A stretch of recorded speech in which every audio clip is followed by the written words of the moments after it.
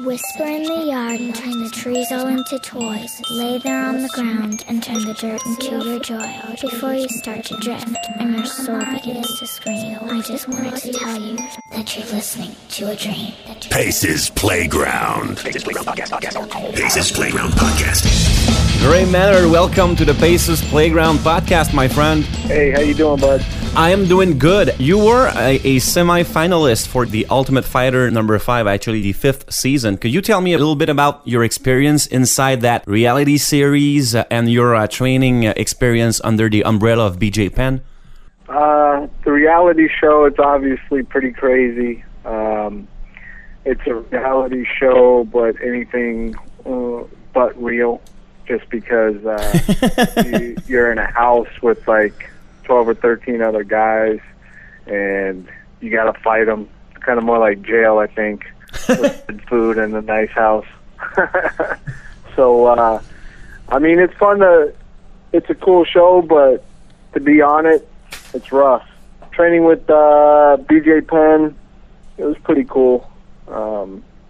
He kind of had the hands tied a little bit just because it's a show and there's a lot of stuff he has to abide by, and at the time it was kind of tough, but now, you know, I'm glad I did it. By saying that Penn had his hands tied, do you mean that in the normal gym or normal dojo he would have gone even harder on you guys? No, you can just do more. On the TV show, you have to keep to the gym. You can't go out to go for a jog. You can't, you know, it's you know, there's a lot of stuff that you can and can't do because it's a show.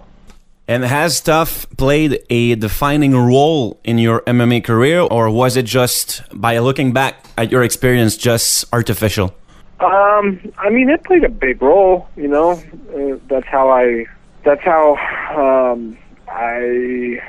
evolved, for sure, you know. So it was a big part of my career. All right, let's go back to UFC 125, you against Frankie Edgar. One of the best fights of the year. You held a very strong first round. Was the draw frustrating considering that very strong first round? Because at one point, I was surprised that the ref did not stop the fight, because I've seen UFC MMA fights been stopped for lesser strikes and lesser situation than that. Yeah, it was, but that's what happened.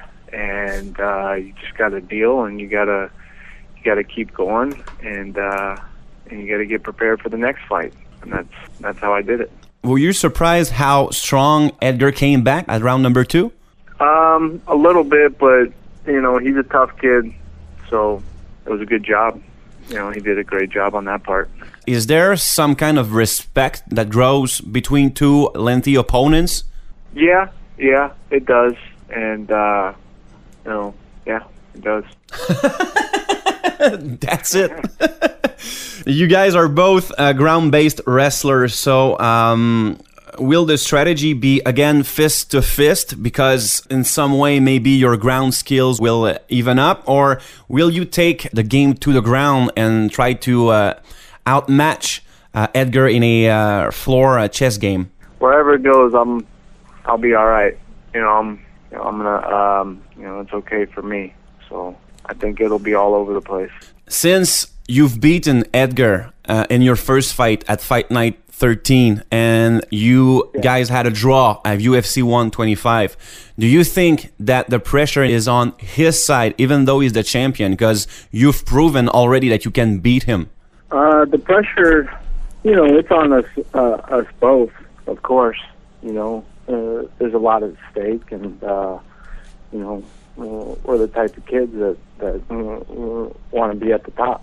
So, you know, I think either or, we're going to have it on us, but we're prepared for that. So UFC 136, yourself against Frankie Edgar for the lightweight championship, a champion against an undefeated challenger. What did you modify in terms of fight preparation when you compare to the first two fights? I've been preparing for him for, you know, a long time. Two guys who are going to come in prepared, and they're going to scrap it out. That's it. Come coming out. I'm coming out. I try to evolve, each time for my camp, and it was a great camp. Best of luck to you, Gray Maynard, and thank you for taking your time to be speaking with us this morning. Yes, sir. All right, take care of yourself. Okay, goodbye. Aces Playground Podcast. Find it, hear it on SoundCloud and iTunes. Comment, react, or troll via Twitter at PlaygroundPod. Facebook.com/PlaygroundPodcast. Email playgroundpodcast@hotmail.com. PlaygroundPodcast.com.